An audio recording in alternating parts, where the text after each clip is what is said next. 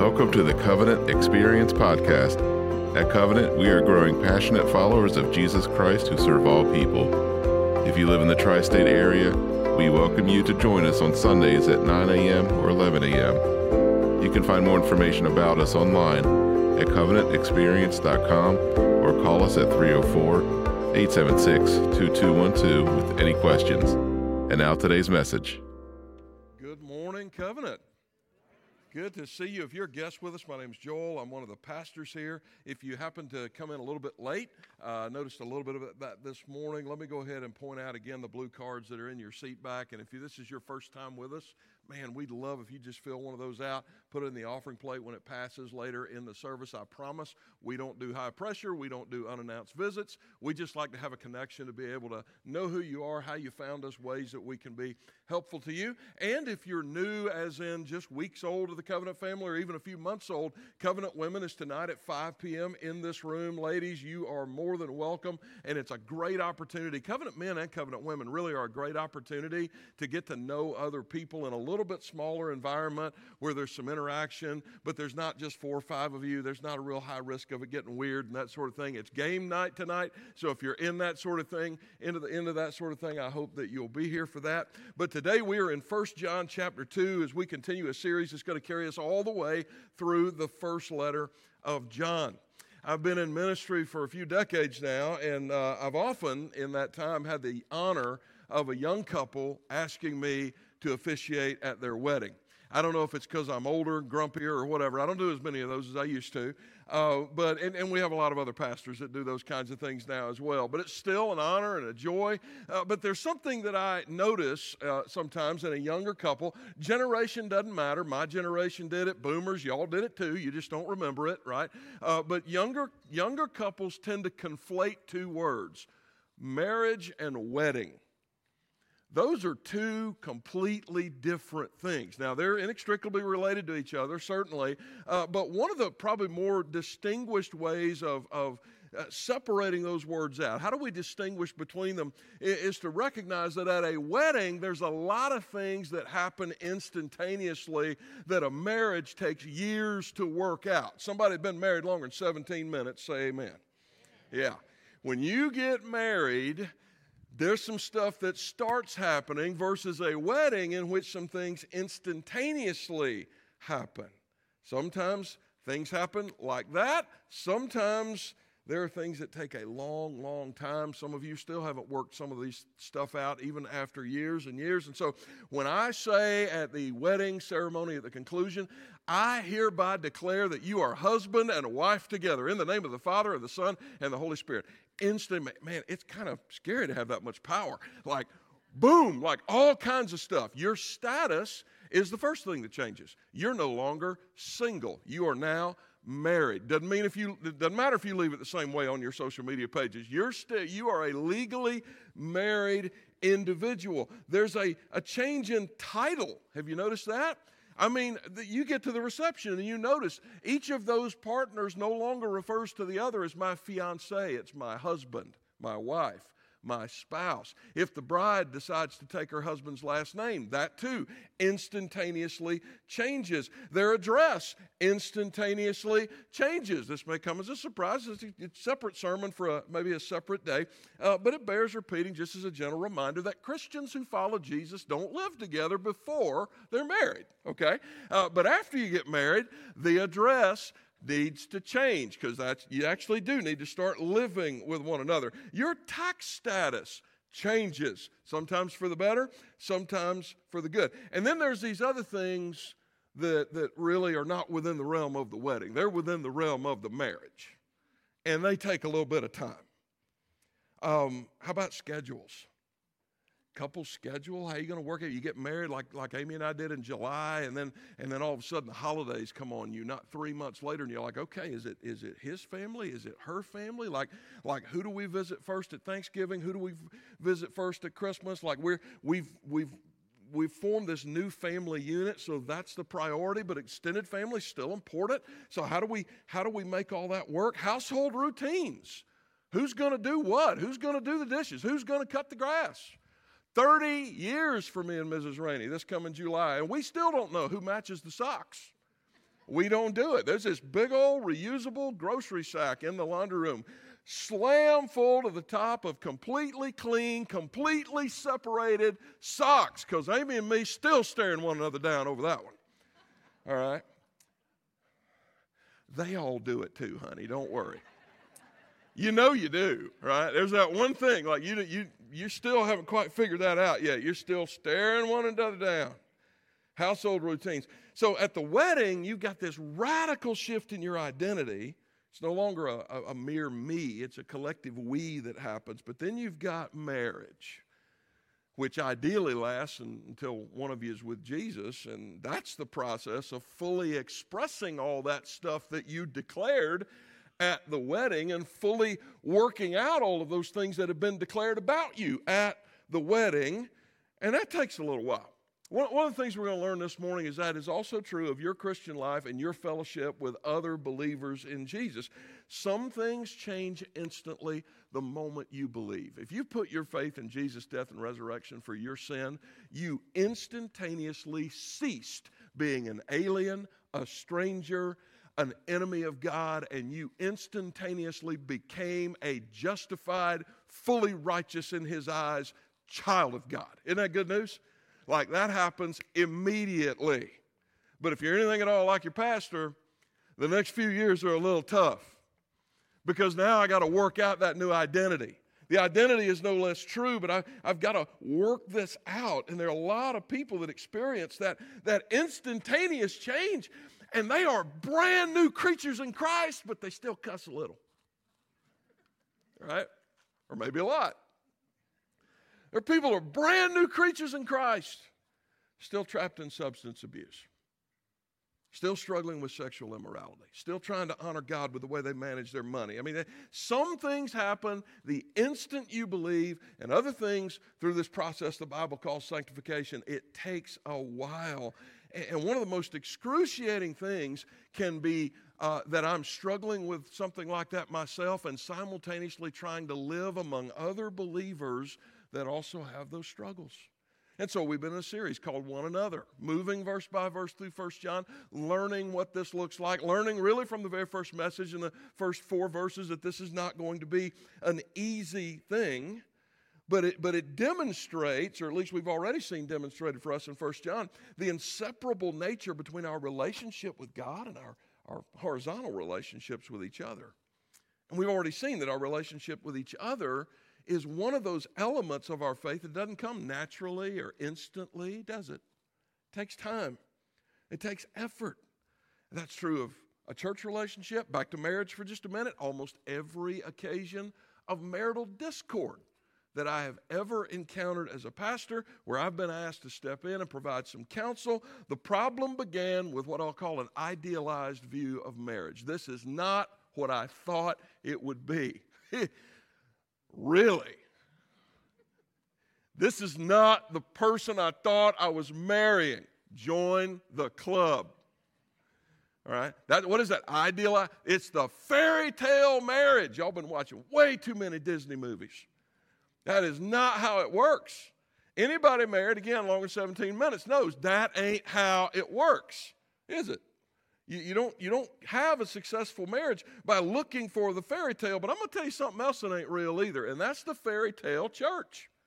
It does not exist. Well, it does exist, and it's not a fairy tale. It's real, but it's in the future, and you can find it described in Revelation 7. A really beautiful, spotless bride, but right now she's an ugly woman, and we got to live with her, okay? So where we are in all of that, like we're learning to be in this community. Okay? And you forget, man, this community is made up of sinners, all of whom, including all of the idealists among us, are struggling with things that take a while. So you're joining a community that involves people sinning against each other until we die. Hope that encourages you. All right? D.L. Moody put it this way: it may not be an easy thing to live in sweet fellowship with all those in whom we come in contact, but that is what the grace of God is given us for. Here's what he means. The church is a learning community. Any of you ever have labs in college? You study the concept in the book, but then you got to go into a laboratory. Even at the seminary, we studied what it looked like to put sermons together, and then we went into preaching lab. Fakest thing I've ever experienced in my life. You put this thing around your neck so that a camera tracks you. You put on a suit. You preach a sermon to like 5 people, but you're acting like you're preaching to 5,000. I'm telling you, it's the fakest thing ever, but I'm going to tell you what's good about it. What's good about it is afterwards you get to just this excruciating experience of watching yourself on film, having your professor critique everything. Imagine how bad I'd be if it weren't for that.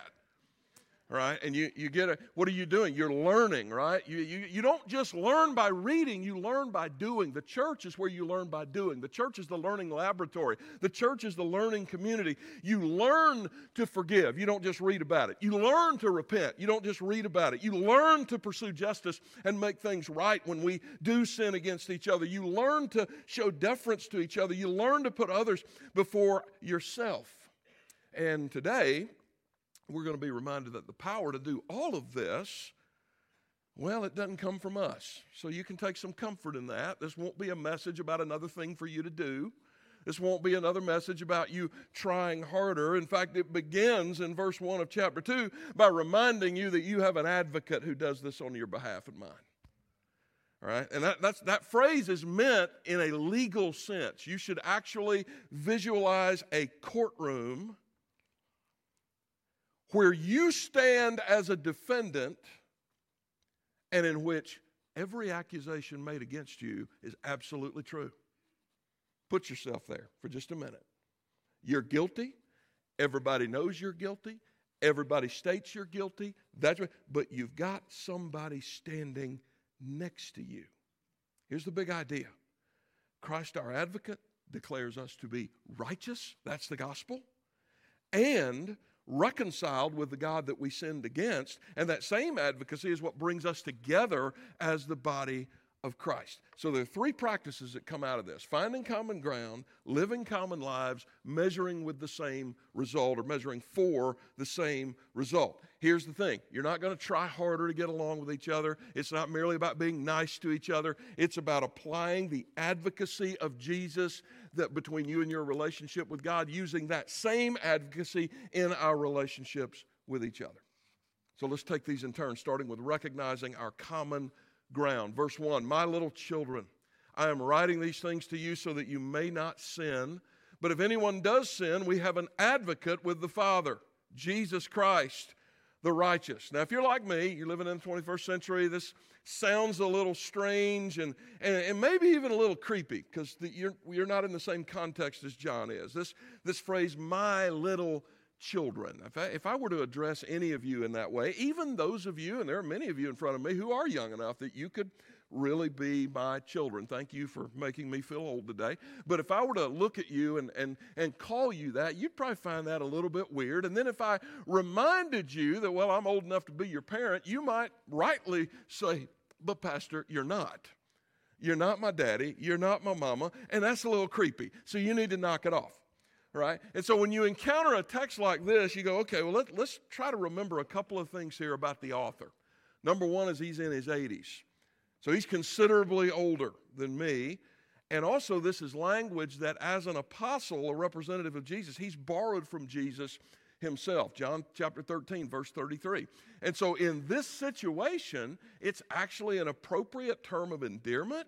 And here's something else it does. It establishes the sort of authoritative relationship that John has that is needed to say what he says next. I'm writing these things to you so that you may not sin. And then given his earlier reference, remember what he said in chapter 1, verse 7? We have fellowship with one another, and the blood of Jesus cleanses us from all sin. Contrasted with this statement, if you say you have fellowship with him and you walk about in darkness, you lie. So now he's saying, well, I'm doing this, I'm saying these things to you so that you will not live in that way, which tells us John's not looking for perfection in any of us. We should be comforted by that. The next phrase, in fact, proves this. If anyone does sin, we have an advocate with the Father. Okay? If you walk in darkness, you lie to yourself. I'm writing what I'm about to write so that you will not live like that. John's trying to prevent or at least protect his audience from what David Allen calls Rasputin syndrome. Rasputin was the emperor, the confidant to the Empress of Alexandria, member of the Romanov family in Russia in the early 20th century, and he really was the point of origin for this teaching that most people would call hypergrace. He was reading Romans 5 one day, and he read this phrase, where sin abound, grace did there much more abound, and his conclusion was, well, then that means I need to sin massively in order that God's grace might be glorified in me. And John's reminding us here that that's not a Christian teaching when it comes to this idea about holiness. I mean, God's serious about that stuff, but he's also connecting it to this concept of fellowship in a way that points out way too many of us see that same philosophy in our relationship with other believers in Jesus. Relationship with fellow church members, relationship with other believers outside of this church. It's just me and Jesus. I don't need anybody else. I'll live however I want. Listen, if I want to be pouty, if I want to be non-responsive, if I want to be quarrelsome and argumentative, if I want to gaslight people, if I want to center everything around me, that is exactly what I will do. That's walking in darkness. That's walking in unrepentant sin. Minimizing, equivocating, whataboutism, every bit of that. And genuine followers of Jesus don't walk in unrepentant sin. But then there's something else followers of Jesus don't do. They don't walk alone. And so John goes on. If we sin, we have an advocate. Somebody to stand with me. When I say, it's okay for me to admit that I was wrong. I don't have to play whataboutism. I don't have to gaslight. I don't have to pout. I don't have to make it all about me. I can bring all of the humility required to a relationship and be reconciled and not have to fear being taken advantage of because I have a Savior who stands right beside me in that moment. Did you hear what I'm saying? He stands right there, and he's an advocate. That's a word that just simply means competent legal counsel. Anybody ever needed a lawyer? Don't lift your hands. We really don't want to hear the stories right now. I did once, as it turns out. I was on a road trip with our daughter about a year ago. I got pulled over in Southwest Virginia along 81. Apparently, I was doing 81 miles an hour in a 65-mile-an-hour zone. And in that part of Virginia, that's actually technically reckless driving. So the officer was actually really, really gracious to me by bumping that charge down. I still got a ticket. I get back home from that trip, and I'm telling this story to a friend of mine who's a member of this church, dear friend of mine, also happens to be a defense attorney, although not regrettably licensed in Virginia, so he really couldn't help me in that state. But he looked at me, looking out for me. He said, you really need to hire an attorney for that. And I'm like, an attorney? Dude, it's a speeding ticket, not a murder charge. Like, I don't need an attorney. I'm just going to write the check. He said, I don't think you need to write that check. I think you need to call and find a licensed attorney in that county, preferably somebody that lives in that town, knows that judge. I'm like, dude, that just sounds dirty to me. And besides, I'm guilty. And my defense attorney friend said, don't you ever say that again. Right? Don't you say that. And I said, okay. And then he explained to me, he said, look, it's not about being dirty. It's in terms of how the system works. He said, over time, the savings you're going to accrue, Joel, from not having points added to your driver's license for that kind of a charge and the raise in your insurance rates that is most assuredly coming will far outweigh anything you're going to pay an attorney to do about 15 minutes worth of work. And so I took his advice, and I hired an attorney. And I talked to the guy on the phone. And by the way, if you ever have to do this, this is the first question they're going to ask you. So you got pulled over. Yeah. Were you nice to the officer? That's the first thing they want to know. Just throwing that out there for those of you that, don't put covenant stickers on the back of your car because you got road rage issues. Throwing that in extra, okay? Yeah, I was nice. He was professional. It was great. It was good. Well, it wasn't great. I got a speeding ticket. But, it was a good encounter as those kind of things go. Okay. I said, but wait a minute, I'm going to have a court date. Do I really have to drive? Nope, you don't have to drive. And I got nervous about this. I'm like, no, I'm looking at a court summons, dude. It says I'm supposed to be there. You don't have to be there. I will be there for you. And then the weight started. Like I felt that come off of me. And I'm like, oh my goodness. Y'all, I did not even have to show up. And then I get a letter the very next day saying that the charges had been dropped And I had been declared not guilty. And I told my defense attorney friend this story, and I said, you know the most amazing thing about that? I actually did the thing that the judge said I didn't do. Like, how does that happen? And some of you, your mind's all awash right now and like, wait a minute, is Christianity just kind of a spiritualized version of a corrupt courtroom? No, it's not. And we know that because of what John says in verse 2. There's a word here. It's a funny word. Our guys in the tech booth identified that and said, that propitiation, that's a funny word. It is a funny word. And I told them in the booth, guys, your moment's coming. I said, once I get to the pulpit, I will explain everything. Propitiation is a word that simply means to bear the wrath of another. That's what it means. And so the issue is not God sweeping stuff under the rug, God covering stuff up. The fact is that God has already dealt with your sins and mine and all of your relational nonsense and mine in the crucifixion of Jesus. The object of wrath has been punished already. The penalty has been paid already. And it's this payment that's offered to the whole world. Every nation, every tongue, every tribe, every single distinction, be it the language you speak or the culture of origin from which you come or the piece of geography that you own in this world or your understanding of the world, every bit of that meets on common ground at the foot of the cross of Jesus. We have been brought together by the same advocate. That's where reconciliation starts. Reinhold Niebuhr said, the sinner who justifies himself does not know God as judge and does not, in his own mind at least, need Christ as Savior. One of the chief evidences of somebody who walks in darkness is just a refusal to live in fellowship with others because you know what well, I'm just going to leave. I'm just going to do this. Listen, there are toxic and abusive situations you need to walk away from. I'm not denying that. What I am saying is in about 90+% of church conflict, it's just a pride issue. It's a lack of humility. Sometimes it's tone deafness, but whatever it is, it's just a refusal. And when you walk away, here's what you're saying, like it or not. You're saying, yeah, I'm better than them. I'm better than them. I love you if you're watching from home, but if you're one of those people that, well, I don't need the church. All those church people are hypocrites. Oh, yeah. You're saying you're better than them. That's what you're saying. I don't know. Maybe you are. I don't know you. Probably never met you because you don't come to church. That's okay. Listen, look at me. Look at this grin. I'm messing with you, but God's word is serious about this. I'm better than them? Who says that? Somebody who walks in darkness says that. And we forget that God's call to fellowship. It's not just a call to get along, okay? It's not just a call to behave around each other, be nice to each other. It's a call to recognize that we're here because we have the same advocate. We're here because there was a time and a place for all of us who are Christian where we were in God's courtroom and every accusation our accuser made against us was true, 1,000%. But there was a Savior standing next to us who advocated, who pleaded our case, who took our punishment. It's a call to recognize that. If you're Christian, what you hold in common is that your sins have been absorbed in that substitutionary death. And Jesus did not close the gap between you and God so that you could keep a chasm between yourself and other people. That's not why he did it.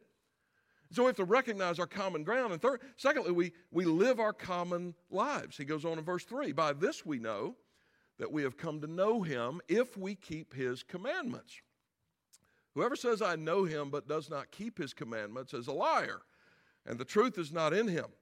But whoever keeps his word, in him truly the love of God is perfected. By this we may know that we are in him. This is the no-so test. I went to the mailbox a long time ago, but I remember pulling a piece of mail out, tearing it open, because I just assumed it's in my box, it's mine. And I didn't look at the envelope. It was actually something addressed to my wife. But I didn't see that it was addressed to her before I recognized it wasn't my mail. 2 lines into the letter, I instantaneously recognized this is not to me.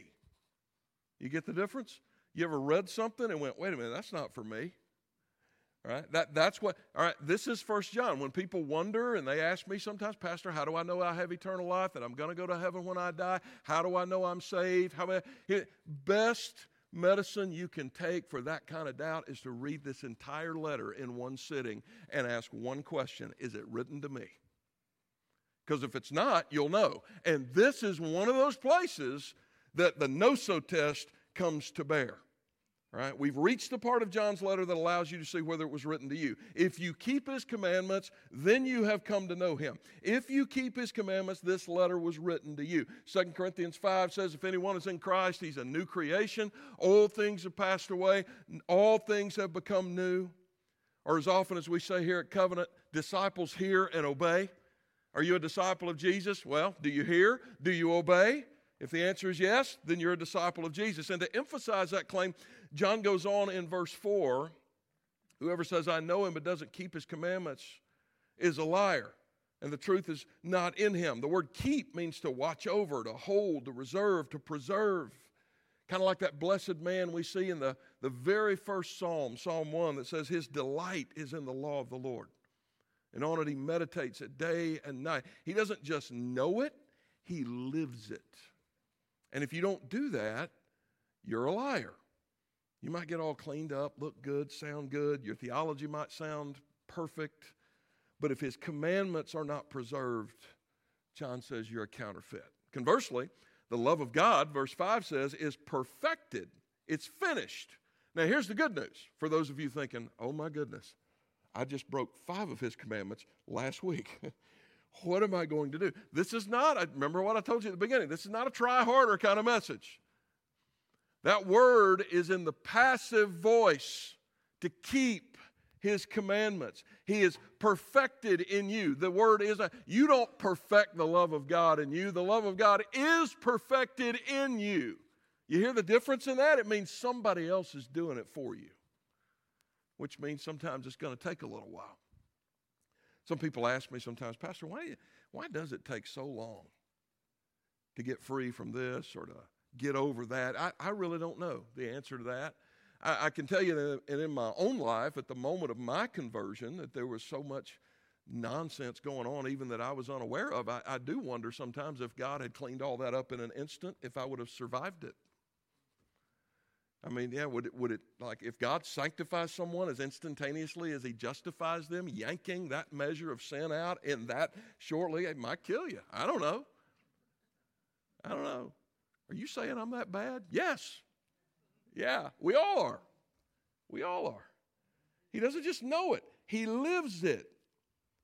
And his love is perfected, completed within. And we can tell that's happening within when we see increased, consistent obedience without. Not perfect. You're still going to blow it. Still going to cuss a little. But you know that you're his. In fact, later in chapter 5, verse 13, we're going to read this powerful phrase. I have written these things that you might know that you have eternal life. Did you know Christianity is the only faith that claims that? I love my Muslim friends. Some of them are probably watching right now, but the best my Muslim friends can give me is a hope. I kind of hope. I hope that I will make it. I hope that it's good enough. Same thing for my Jewish friends. Same thing for my Buddhist friends. Christianity says there is a way you can know, sitting right there, that you have eternal life. You can know. But we got to tie all this together to see how this fits. Jesus tells us the law and the prophets are all summarized in 2 statements. Love God and love each other, right? You remember that? Love God, love each other. John says if you see both of those things growing inside of you and increasingly manifest to other people, that's how you know. That's how you know you have eternal life. Not a salvation by works, not try harder, but a salvation that does work. And when these experiences are common to all of us as individuals, we'll see it happening in our relationships with each other, which is why, thirdly, we don't just have common ground or live common lives, but we're measuring as a body for a common result. Look at verse 6. Whoever says he abides in him ought to walk in the same way in which he walked. Genuine disciples have a life that increasingly mirrors faith, love, piety, obedience, self-sacrifice. Why? Because we see all of that in Jesus. We see all of that in him. And I want you to see a connection here. This be good for some of you neatnicks that think that it's all about, your worldview or what you believe. Listen, none of that's unimportant, but notice since we began this letter together, every single measurable, tangible measuring stick for genuine faith so far has been behavioral. Have you noticed that? Every bit of it. So often we want to know, well, what does somebody believe? And listen, that's very important. John speaks to that as well. But it's not the tangible measuring. Yes, he said, you deny that Jesus has come in the flesh, you are not of God. Yeah, doctrine is important. Theology, going to teach for an hour and a half on it this afternoon. I wouldn't do that if I didn't think it was important. I'm going to do it next week, right before the Super Bowl. Believe me, I'd be heating up some wings instead of doing that if I didn't think theology was important. It is. But it's not the tangible measuring stick. We always say, well, are you this way or that way? Are you a Calvinist or an Arminian? When do you believe the rapture is going to take place? Man, all these, kind of church council questions to determine if you're, quote unquote, one of us. Meanwhile, John's saying, you're one of us if you treat your neighbor the way Jesus did. You're one of us if you live the way Jesus told you to live. That's how we know that you're one of us. That's the tangible measuring stick. It's not intellectual. It's not theological. It's ethical and relational. You can tell an awful lot about the legitimacy of somebody's faith by simply observing how they treat other people. All right? Don't show partiality to other people. One of the things I spent the last week and a couple of days at least in D.C. at the International Religious Freedom Summit with my older brother, Bob Roberts, and one of the things I love about Bob is he just treats everybody the same. He could be with the Saudi prince, or he could be with the guy that cleaned the toilet in his room the night before, and he treats them the same. And John just told us that this is how you know. When you see the image of God before you see the skin color, before you see the title, before you see the socioeconomic value of any of you, I've got a living, breathing image bearer of God in front of me, and you treat them, man, you can tell an awful lot about the measure of somebody's faith by that way. Whether you're walking in the same way that Jesus walked, the same Jesus that talked to a woman at a well that no other respectable Jewish man would have talked to, and simultaneously even made time for the religious leaders that eventually killed him. Walk in the way that Jesus walked. And Jesus ultimately, speaking of that, those people that wanted to kill him, walked in the way of the cross. Now, that doesn't mean you got to repeat his work of redemption. As one African-American preacher, a friend of mine, said once, Jesus, listen, he was old enough to be my dad when I first got started in ministry. He said, let me tell you something, young preacher boy. Jesus already died for them people. You don't have to. That's a good reminder sometimes. All right? You have one Savior, one Messiah, and it ain't your pastor. Okay? And so there's that. You don't have to do that either. You don't have to do that either. But it does mean you're under the expectation to mirror the very faith and obedience and love and self-sacrifice that characterized that resolute path that we see Jesus walking in the Gospels all the way up to his own execution. Take up your cross and follow me. That's what he says. And somebody that truly abides in Christ also abides with Christ's people. I've been doing this for about 3 decades now, and it's become easier for me to see patterns emerge. In fact, that's one of the things that I tried to get some help with during my sabbatical was you can see patterns and be wise and not be naive, but at the same time not become a cynic. Some of you may be in your work environment or even your extended family environment may fight that sometimes, like I know how people can be. I want to love them, but I don't want to be a doormat, and yet they've been doing this so long. The repeated patterns of toxicity have been so bad. I can see it coming again. I know it's going to happen again. Oh, gosh. Lord, don't let me become a cynical. And some people cuss a little at that point. All right? I don't want to be that way. It's hard, but you can tell. It's somebody that comes from another church, for example, and I don't mean they moved here from another area. I mean another church in town. And they spend a lot of time talking about how deeply hurt they were, and there is bona fide hurt that happens in churches. I don't want to deny that for a moment. But you start noticing that it happened in the one before that, and the one before that, and the one before that, and the one before that. I start thinking to myself, I've got some extended relatives that their relationships with guys are like that. He's a Prince Charming, and then 3 months later, he's a scum of the earth, and I don't know why I ever gave him the time of day. And then 2 months after that, I found another Prince Charming, and then it starts all over again. And I just want to go, hey, man, I love you, sister, but you ever think it might be you? Like, I'm just asking. Am I telling too much truth this morning? It's kind of quiet in here. But I hear how hurt, man, how horrible everything was, how unsatisfied, how unvalidated I was, how ignored I was. And again, don't be a cynic. Listen and love, but go with your poker face. We got a window here. It's somewhere between 6 months and 2 years.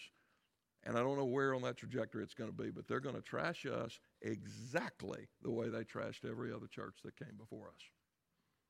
Listen, if I believed everything that has been told me in the last 8 years about pretty much every pastor in this county, I would hate those men and women. I would.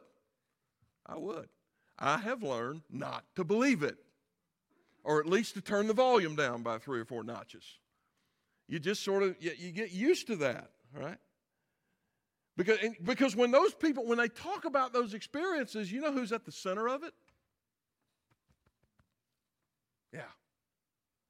What I wanted, what I didn't get, how I was let down, and then there's other people who even through legitimate bona fide pain, working as a sinner along with other sinners, go, you know what, it's really not about me. It's about us.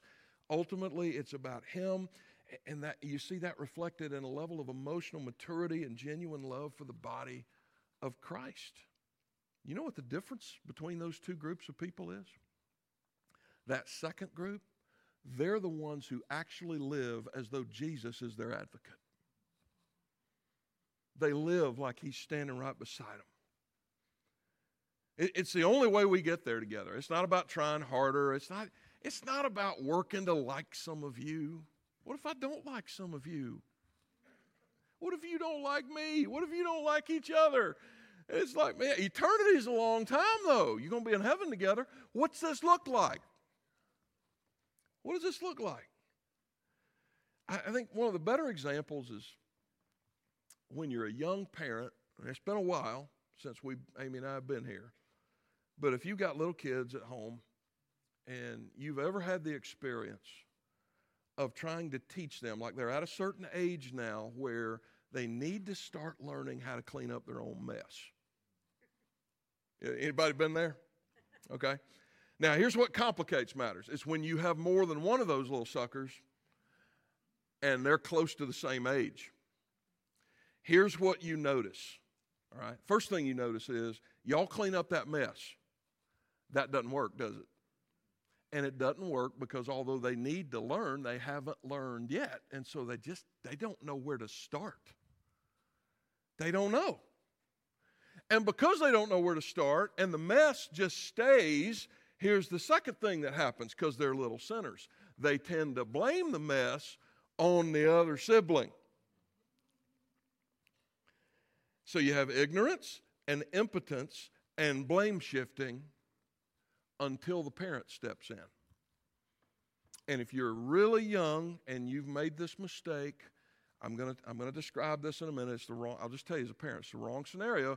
Doesn't mean you failed as a parent, all right? Your kid ain't going to prison because you did this wrong when they were 3, okay? Just breathe a little bit, right?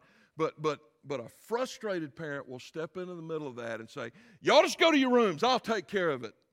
And that teaches no one anything. No one, nothing. I almost used a double negative. I am from South Carolina. So here's what you know what a really wise parent does in that situation? They step into the middle of it and they start cleaning. And not 15 seconds after they're into it, they turn around and they look at the kids and they go, "Why y'all just standing there? Let's go." And they all clean it up together. And the kids learn something, and the parent, listen, when the parent steps in and sets that example and then says to the kids, follow me, the arguments stop and the mess gets cleaned up. And guys, that's exactly how fellowship in the church gets better. Not by everybody being in it for themselves, not by trying harder.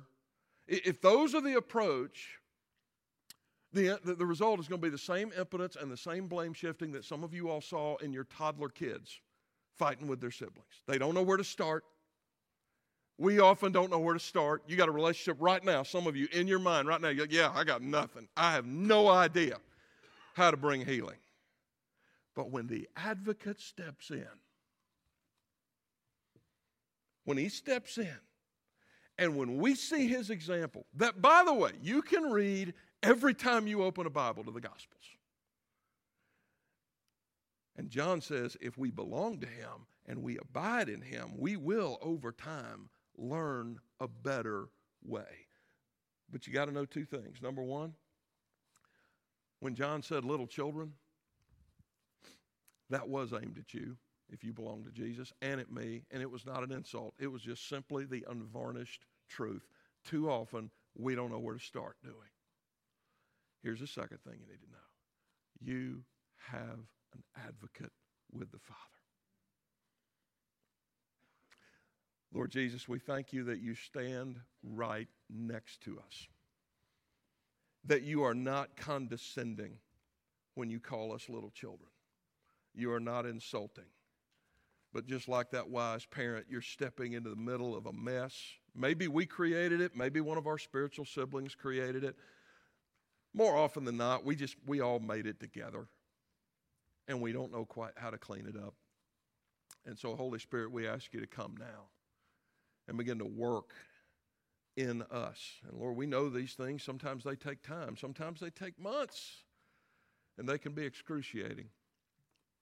But nothing is as excruciating as crucifixion. And so, Lord, may we never forget the cost involved in the advocacy that you brought to us, and may that common ground unite us as a body, and may that motivate us as individuals to be forever obedient to your voice. And may that overflow into a love for each other that we never thought possible. And I pray this prayer, Lord, believing that only you miraculously can answer it, but believing that you will, in the name of our advocate Jesus. Amen.